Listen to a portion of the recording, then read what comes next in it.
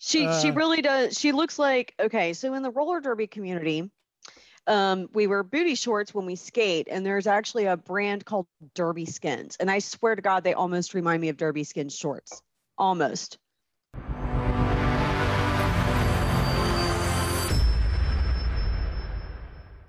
Welcome back to GC8. I'm Eric. I'm Rosie. And I'm Johanna. We watch older movies on a regular basis with my boyfriend's mom. We have movie nights with mom. We spend time with her, and sometimes his uncles come over. So it's always a big challenge to, find a movie that, would work well. So we've watched a lot of movies like Blazing Saddles. Clue was a great one. That one was a hit with everybody. Oh gosh, I'm trying to think of the most recent one that we watched that was hit. Oh brother, where art thou? That one went over really well with his uncles because they're more into like comedy, but they don't want it to be too dirty. But but they like comedy, and they did like A Fish Called Wanda. That was a good one too. Classic. That's such a great movie. So that's what we've been up to, and also we devoured the series Clickbait. My boyfriend and I did.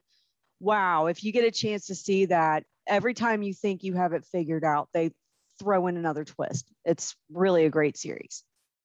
My son is a big fan of the TV show Brooklyn Nine-Nine, and Brooklyn Nine-Nine is full of references to classic action movies, cop movies, things like that. So one of the latest episodes referenced Speed, which my son hadn't seen. Of course, that meant we had to watch it immediately, and he gave it a 9 out of 10. He absolutely loved it, and I had forgotten how great Dennis Hopper is as the villain. Just, really sadistic. Now I want to go watch Blue Velvet, of course, and just do the whole Dennis Hopper experience. But anyway, it was fun revisiting Speed.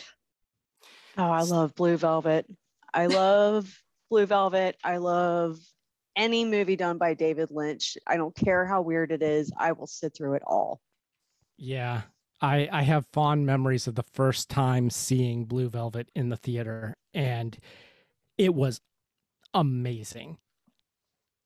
But I have one older and one newer thing that I've been watching. So what I watched that is a little older is The Watch.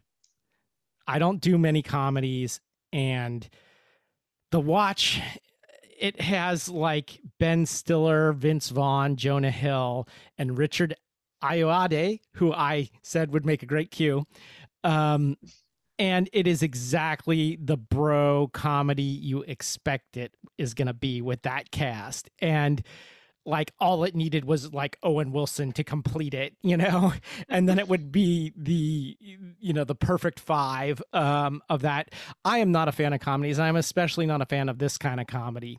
But the one thing that it has going for it is it's a sci-fi thing. They're like a neighborhood watch that has to deal with alien invasion. And it just proves that in true Geek Channel 8 fashion, I will watch anything just about. Like, it gets like an extra half star if there's a sci-fi element. Like, if it didn't have the sci-fi element, then forget it. I wouldn't have watched it, Mm-hmm. But speaking of bros, the other thing I've been watching is HBO's reality show F-Boy Island. What? What? Yes. We all have our guilty pleasures now. Okay. Now mine is The Circle. So, as some of you might know, I used to work in reality TV. So, not only do I not enjoy reality TV and think it's a vast wasteland to begin with, but having worked for a decade in reality TV, I know how manufactured it is, and I can almost watch any reality show and know what happened behind the scenes in that episode from having worked on so many of them. So I don't know. It accidentally started playing when I opened HBO Go at one point. And so then I was like, okay, I'll see what this is. All right. And it is horrible. It is the most vapid thing. It's like, it makes Jersey Shore look great. It's like, it is. And I keep expecting it to be like The Office, where like they know where it's like a deadpan comedy, like spoof of reality TV, but it's not. And, it's just, I'm like halfway through it. And so now I'm going to actually watch it to the end. But the only way it could end good is if, like, I don't know, Marxist militants land on the island and like take them all hostage and like, it is so and then bad. It turns into Locked Up Abroad. Yeah, exactly. Those who don't know, the premise is there are 3 women and it's like the Bachelor or Bachelorette type thing. And then there's a whole bunch of guys that are either F-boys or nice guys. They all seem pretty douchey to me, either side of that coin. It's like, I can't tell them apart either, So, and the women are no prize either. They're like so shallow. And like, I think one is like an Instagram model and an influencer, like the 2 bottom rungs, like of humanity, like, so. This is why I'm glad I don't have to even dip my toes in the dating pool anymore. Okay, but here's the real question. Eric, what is the food/beverage you pair with that viewing experience? That is what I really want to know. Protein shakes. Like, seriously. And like, yeah, they're all like muscular and like, first of all, I can diss the show all I want because none of our audience would, be allowed within 100 miles of this island. But they're like all like super muscular and like oiled, spray tanned and oiled. So I don't know how you manage to do both, but and then like, so the only sort of saving grace is the hostess, Nikki Glasser, who is like a millennial. They're all like Gen Z and she's like a millennial and she's a pretty decent comedian. I can't talk too much smack about her because she's from Cincinnati and Cincinnati's like the world's biggest small town. So I'm from there and Rosie's from there. And so there's the chance that we have a mutual friend in common with Nikki is like almost 100%. Oh yeah. And then on top of that, she's a fellow podcaster, has been podcasting for a long time. And we don't really diss any other podcasters on this show, except maybe Joe Rogan. Because he's a conspiracy theorist and also excuse me, I like to call him Joe Brogan. Thank you very much. Yeah, okay. So he's fair game because he's got the #1 podcast in the world and also he's and another reality show host. But Nikki's almost tolerable. But she's in it for like 5 minutes at a time here and there at the most. And if I could talk to her, I'd be like, this is really not great for your career. Your talent is wasted on this show. Anyway, I think her, just like everybody else on the show, is probably just in it for the money anyway. Yeah, I mean, they do get to stay on some tropical island, which obviously is not like in the middle of nowhere because there's electricity and like they're staying in these great posh villas. But enough about F-Boy Island. I'm just still laughing imagining you sitting on the couch drinking a protein shake watching F-Boy Island thinking like, why did I do this to myself? I figured you'd get a kick out of that, but oh my gosh, yes. I want to get into what we're here to talk about today, which is we did like Nat's favorite show and and we did some of the rest of yours. I want to do one of mine.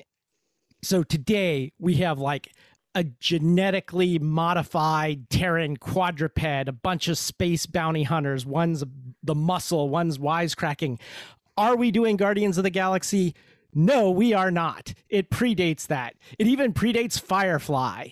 We are doing the one and only Cowboy Bebop.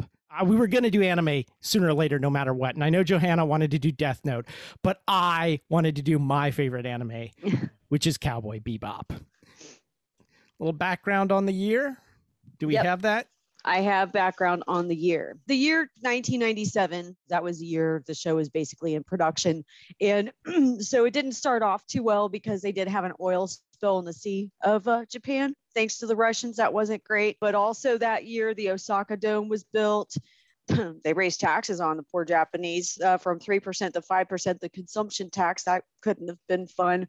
Princess Mononoke, an anime film by Hayao Miyazaki. Thank you very much. That was released in July of 1997. In October, the high-speed rail between Takasaki and Nagano opened, which was just in time for the Olympics that was going to happen in 1998. They had the Olympics and the Paralympics in 98, so they were kind of getting ready for that. The Toyota Bay Aqua Line was also opened that year to get ready for the 1998 Olympics. And then let's see. Oh, and one final thing in entertainment related news.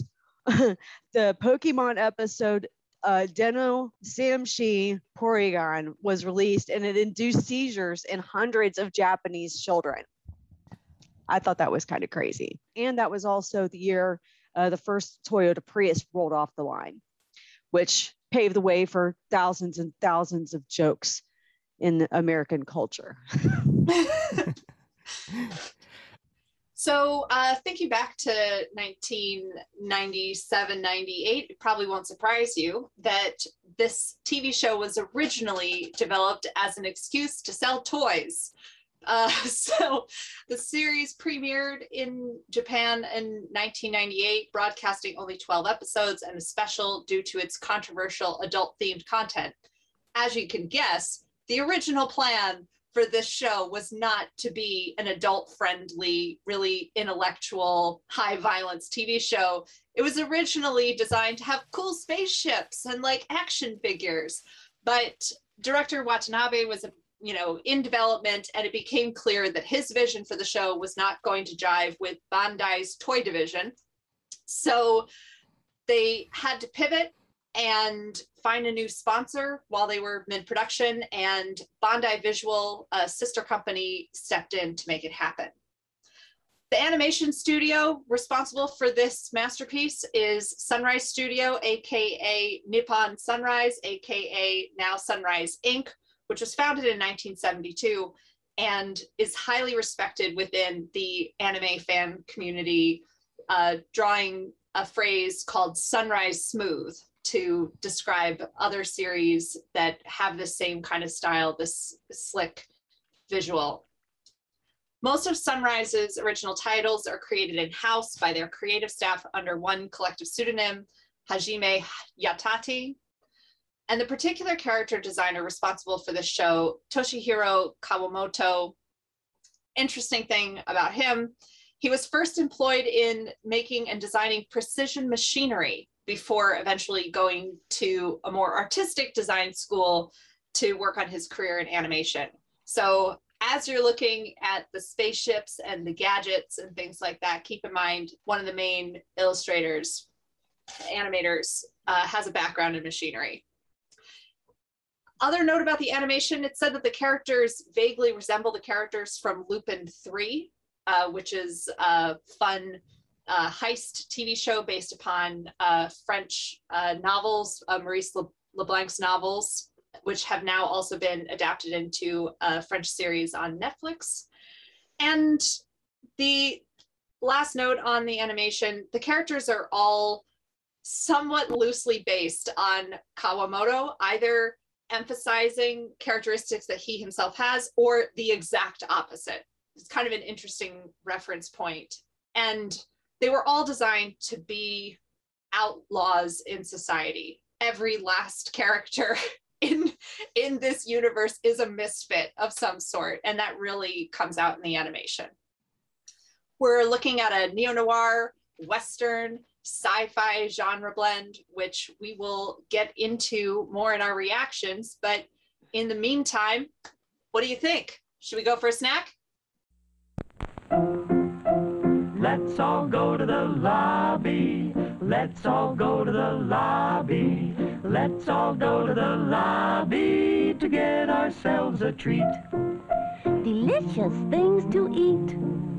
The popcorn can't be beat. The sparkling drinks are just dandy. The chocolate bars and the candy. So let's all go to the lobby to get ourselves a treat. Let's all go to the lobby to get ourselves a treat. Well, I wouldn't call it a snack, but we do have something to drink. Ooh. Now, I'm no Gabby, but it's going to be another cocktail. The thing that you got to drink for this is tequila. Oh, yeah. And so today I have a recipe for tequila sunrise. Get it? A tequila sunrise. All right. So you want to take a highball glass and fill it with ice. Then put in 1.5 ounces of tequila, whatever brand you like.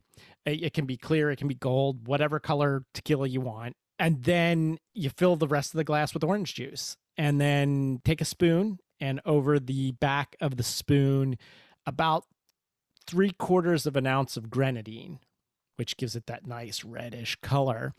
And let that, drizzle down the spoon, down the side of the glass to the bottom. And so you get this nice gradation that looks like a sunrise, red at the bottom, orange at the top. Garnish with a maraschino cherry or an orange slice or both, and you are good to go. I also chose a cocktail for Cowboy Bebop. One, tequila makes sense in a Western, but also we drank a lot of these in the 90s. In fact, I spent a lot of the 90s a little bit buzzed. So Same. yeah. So the 90s was an interesting time. It felt like the end of a millennium, which it was. And I felt like just everything had been done. And I wanted to see all the genres mixed together. All the genres. It's like Everything. I wanted a genre blend that had everything. And then I found Cowboy Bebop. And I was like, this is what anime was meant to be. This is what I always wanted to see. This is it. I love Cowboy Bebop. I cannot stress this enough. Hilariously, I, was telling friends, they were asking, oh, what's coming next on your podcast? And I said, oh, yeah, we're going to do an episode on Cowboy Bebop. And it was amazing the range of people who had heard of this. My partner said that he discovered Cowboy Bebop because he was working over in Pakistan for about a year, and they were huge fans of this show over in Pakistan. Just like everywhere, Cowboy Bebop has had incredible reach. So I'm excited. I'm excited to dig into it with you. Well, I was a member of an anime club. So back in the 90s, it was a lot harder to get anime in the US. So you had to get bootleg tapes in a lot of cases. And so we would get them early on, and they would be all in Japanese, and there'd be someone in the room in these anime clubs that was fluent in Japanese. Every anime club had one, and that person would translate on the fly while the episodes were playing. That was how I first experienced it. Now, something among anime fans you hear a lot is subs, not dubs. Everybody likes the subtitled versions better, and it's like a religion with these people. Like Mac versus PC clones, Android versus iPhone, Coke versus Pepsi, whatever. But I got to say, I have always felt as a filmmaker, it comes down to who does the better translation. And sometimes a dub can be better than a sub. Usually the subs are better, but sometimes the dubs are better. And the film Das Boot comes to mind as an example where the US dubbed version in English is probably better than the subtitled version. That's rarely the case with anime. It is the case with, like, I think Pioneer did it really well with Armitage the Third. And this is one where I think a lot of people believe, myself included, that the dubbed version is better. They had the ability to really see what they were doing, and the director, who I believe is also the voice actress of Faye Valentine, they did an amazing job with it. So I highly recommend seeking out the dubbed versions. The voice acting is excellent. They match the lip flap. The translation's probably better. It's just so smooth and wonderful. I had to get the sub versus dub thing out of the way early on. Can we actually start with the opening credits before we dig into the episodes? Just because I feel like one of the things that this show does really well is set the tone of the show and emphasizes the music. That there's this kind of like throwback to, James Bond. I'm going to say... I thought we would do this whole show on Cowboy Bebop without talking about music.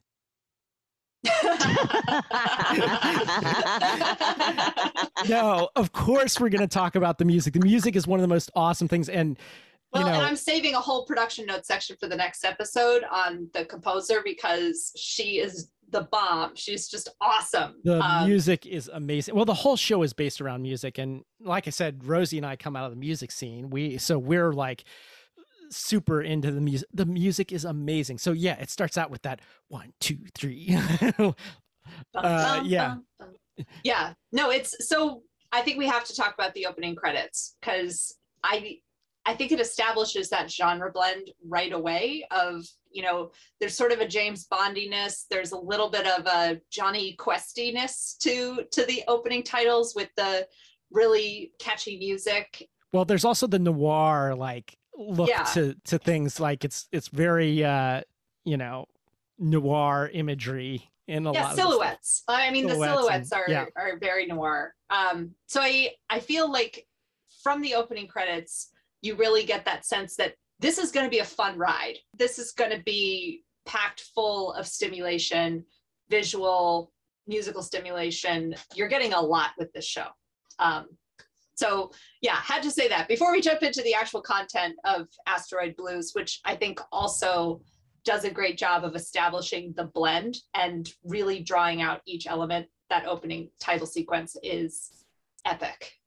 I love the opening credits too. Just as a high school art kid watching that, it was visually stunning. And I didn't mind watching that every episode that I watched. It was neat to see just even the different styles of drawing and the animation and everything that was mixed in with each other. It was like flipping through a comic book really fast. And it was just, I loved it. And I did watch the dubbed version. I watched it on Hulu. They have it available on Hulu. And so I was able to watch the dub version because the ADD kicked in and I could not read subtitles to save my life. My brain was like, no, you have to pay full attention.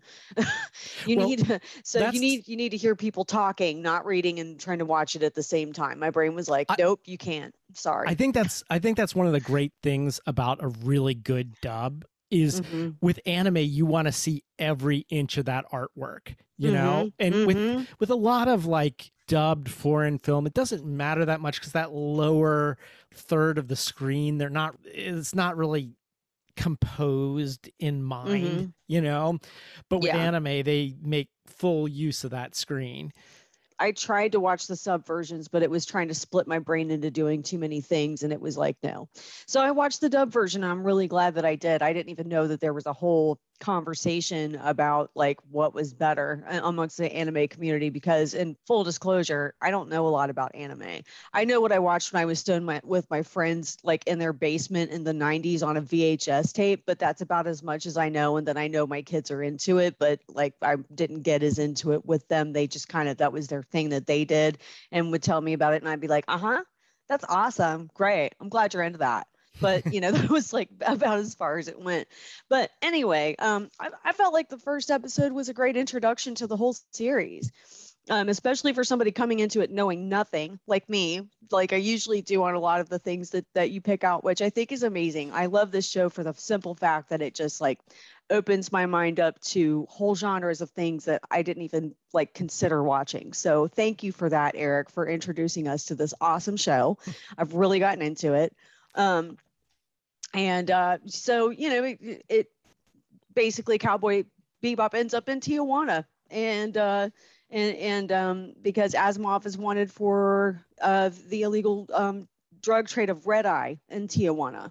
So, that's the start. He runs into Asimov and Serena, who is pregnant, and Asimov is classic abusive boyfriend. And I gotta break in there real quick. It's actually not Tijuana, right? It's the Tijuana asteroid colony. It's the Tijuana asteroid colony. Thank you. And it's the asteroid is called Tequila.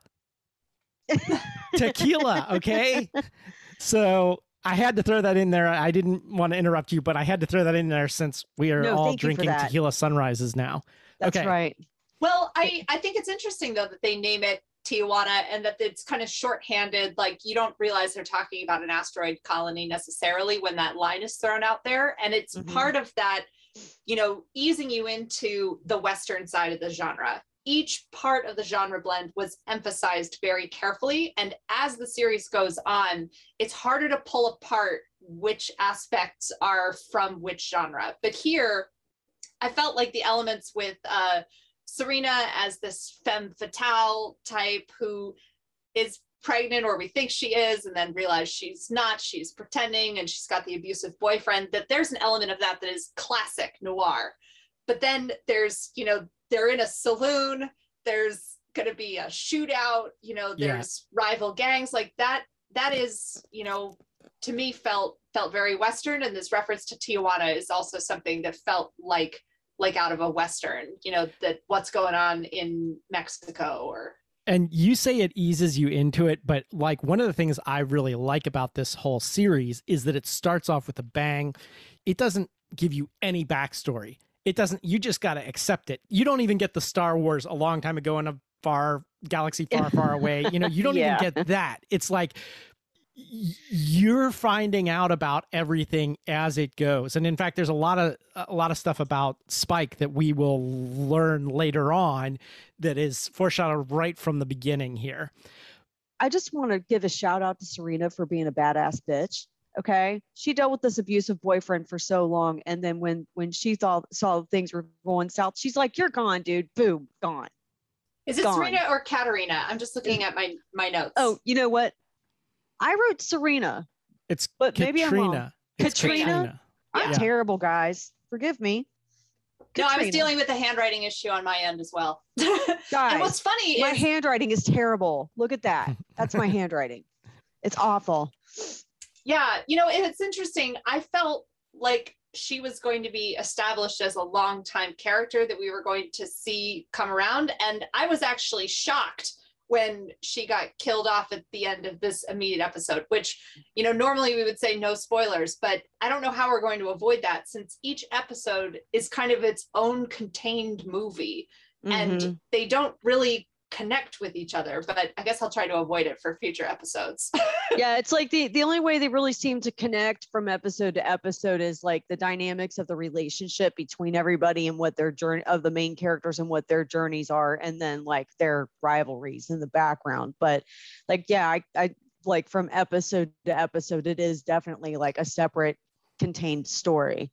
Well, and almost as the series goes on, rather than learning more about what's happening in the present, you learn more about what's happening in the past, which I definitely emphasizes some of the themes of the show, that you can't escape your past, this sort of loneliness, like it's not building towards a lot in the future, but more emphasizing that isolation the characters feel. Mm-hmm. When I was in high school, I was still watching cartoons. And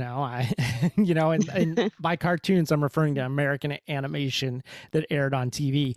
And there was a great show called The Adventures of the Galaxy Rangers, which was a space Western type thing. But because it was made for American audiences and kids, it was super toned down, and I always wanted to see a more adult version of that. When I saw Cowboy Bebop, that was one of the things that struck me about it.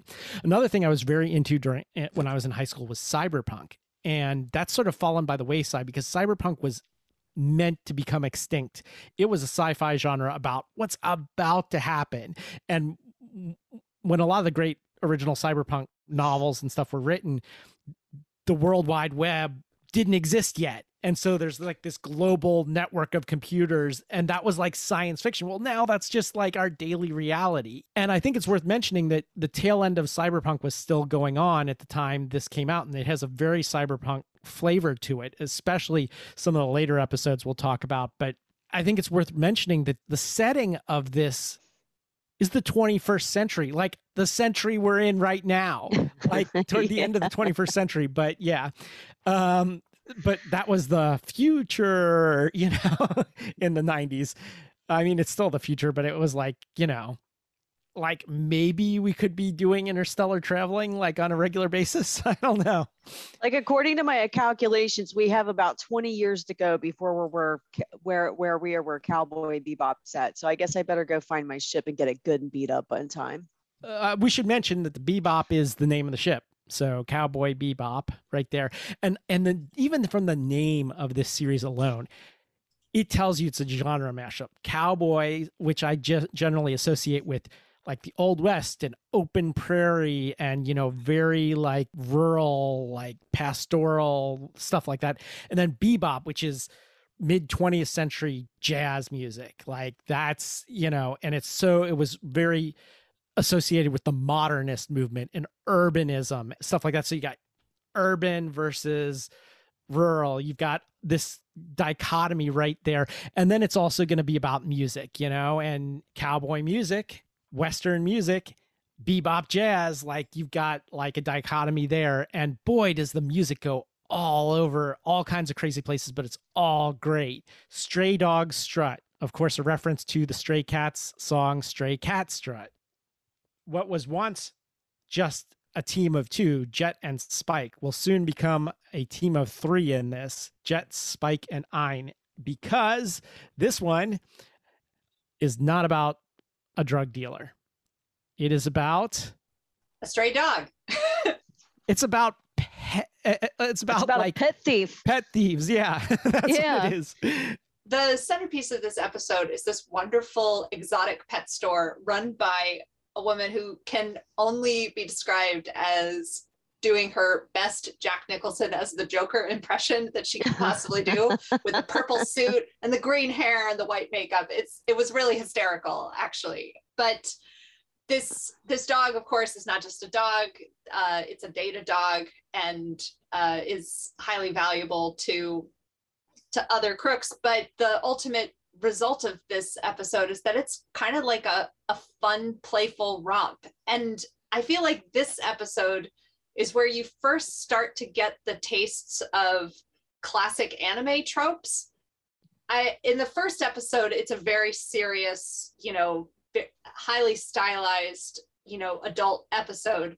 This Stray Dog Strut is kind of more in that playful anime style with the wide eyes and folks running away and there's like a cloud of smoke behind them. And if you watched a lot of anime, you would recognize these little flourishes as being part of that larger animation genre.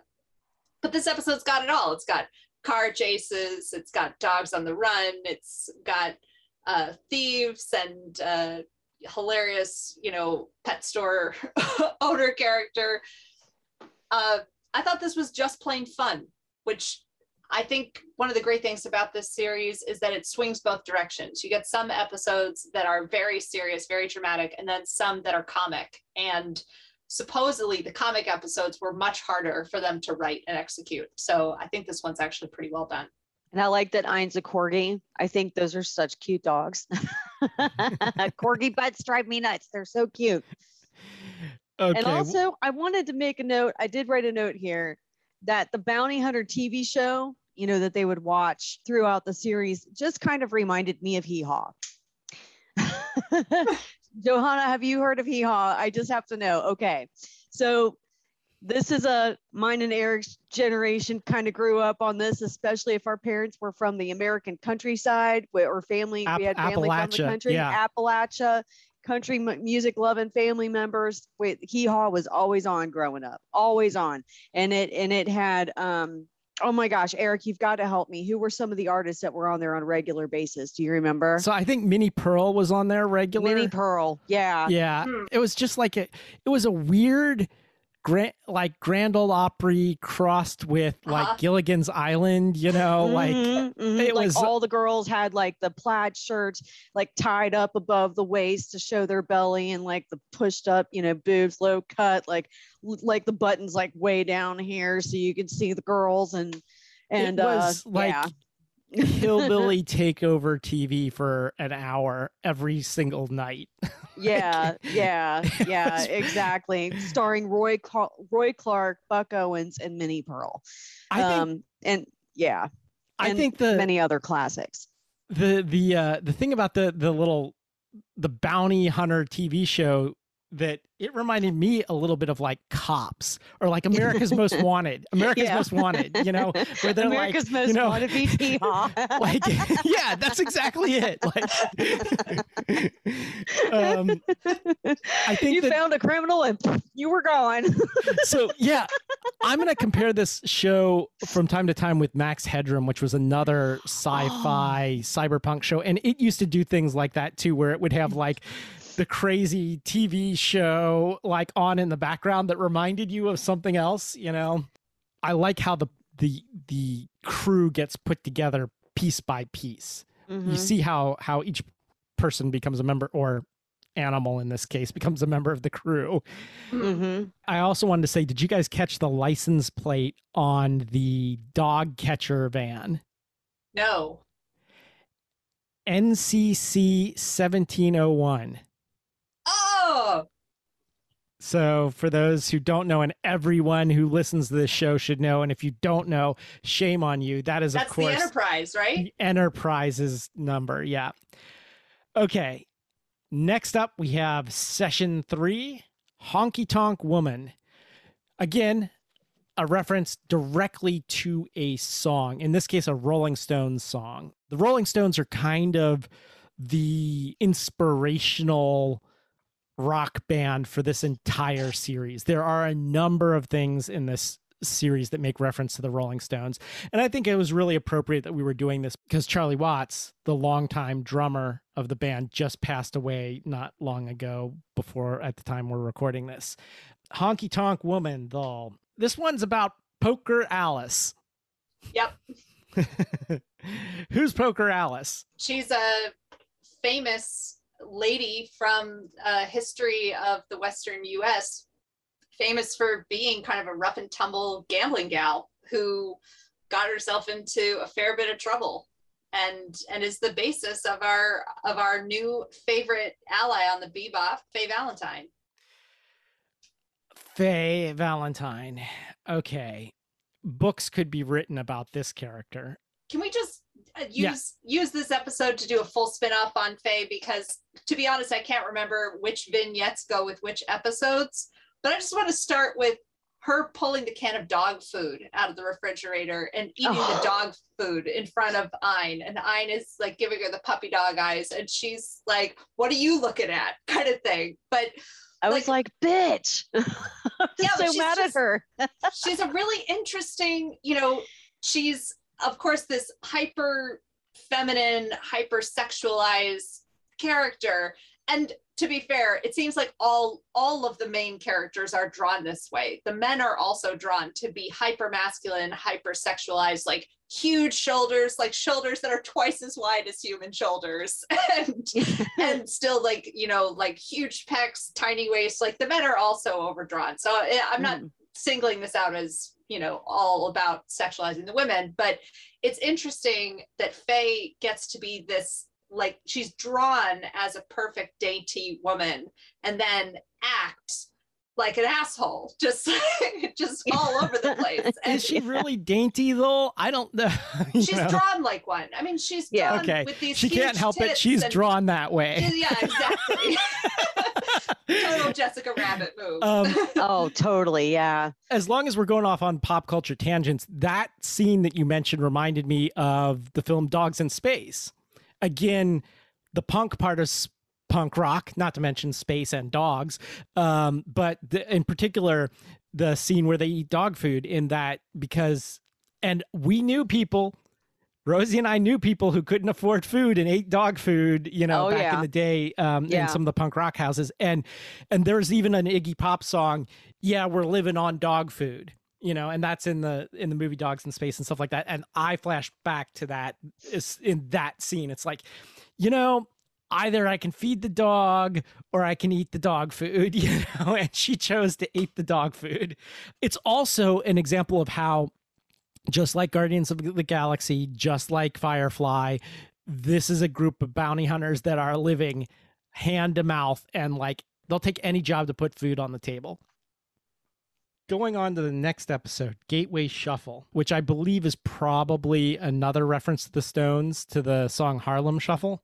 Mm-hmm. It's worth paying attention to, if you're watching the dubs, the names of the voice actors, because in a lot of cases, these anime voice acting jobs are non-union. And so SAG actors do them under pseudonyms, and the pseudonyms can be hilarious. Like this one of the voice actors was John Smallberries, which is a reference to Buckaroo Banzai. Hilarious. There are some others too. And like almost every episode, someone has some crazy pseudonym. This one is about eco-terrorism. Okay, so let's talk for a second about Japan is one of the big whaling nations. And so at the time in the 90s, what are those anti-whaling groups that got really big around that time? Oh, yeah. They were all like, save the whales. The Sea Shepherd. Yeah, that I think that this is a direct reference to that. Like even their logos and stuff like that, but instead they're trying to save the Ganymede sea rats. So you have this matriarch. What's her name? They just call her Mom. Was it Maria Murdoch? Yeah, Maria Murdoch. Okay. Yeah, and her sons, which I don't know if they were literally her sons or if they were just she called them her sons. I don't know, but they plan to release a pathogen that will turn people into monkeys, basically, or whatever. I have a very loose tangential thought, which is not going to be helpful at all. But the way this character is drawn and the way she acts, Maria reminded me a lot of Gina McKee's character in The Borgias, who also plays like a tigress warrior woman who's like a military strategist, and it's just the way this character is drawn is uncannily like Gina McKee. Anyway, sorry, that's, as I said, an entirely unhelpful tangent. But I thought she was really compelling. You know, I, again, kind of wanted to see them stick around. What I like about this series is how completely different all these bounties are. They have like a really so like it started out with the drug dealing, and then there was like the genetic pet theft, and then the gambling stuff with Faye, and that introduced Faye, and now we've got this whole eco-terrorism thing in this one. Let's move on to number 5, which is Ballad of Fallen Angels. This is my least favorite episode of the first batch here. This is what I like to call the goth episode.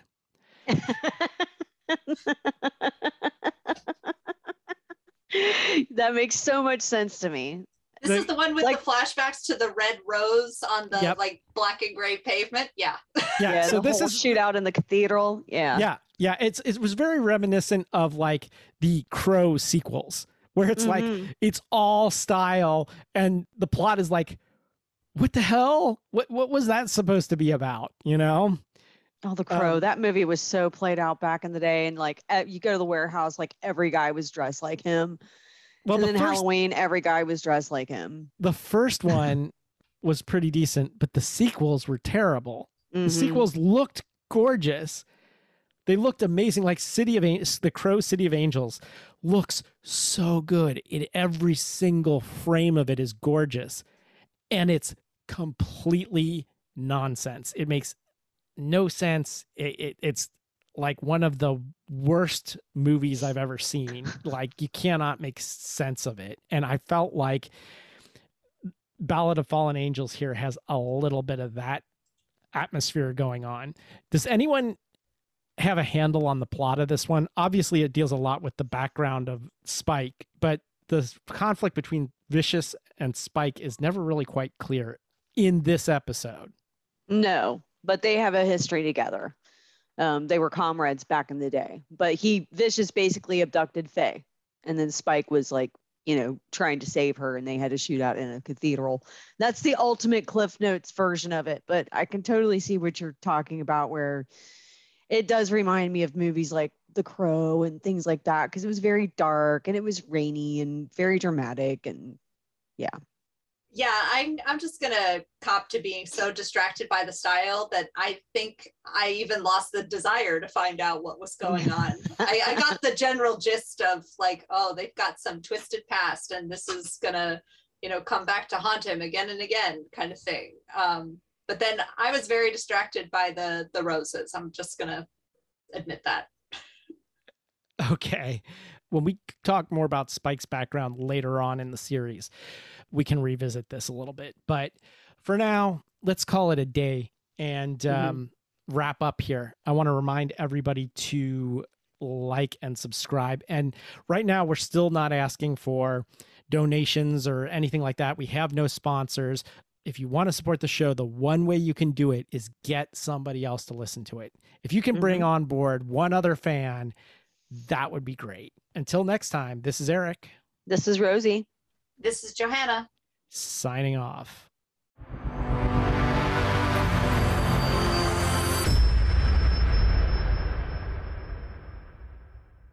She looks like a news reporter from 1997. She doesn't even look anything like Faye. Not at all, except for her hair, think maybe. She's got the attitude. I actually think that her press interview in her bathrobe or whatever with the wet hair shows the fuck you attitude that this character needs. So Exactly. she's going to be great.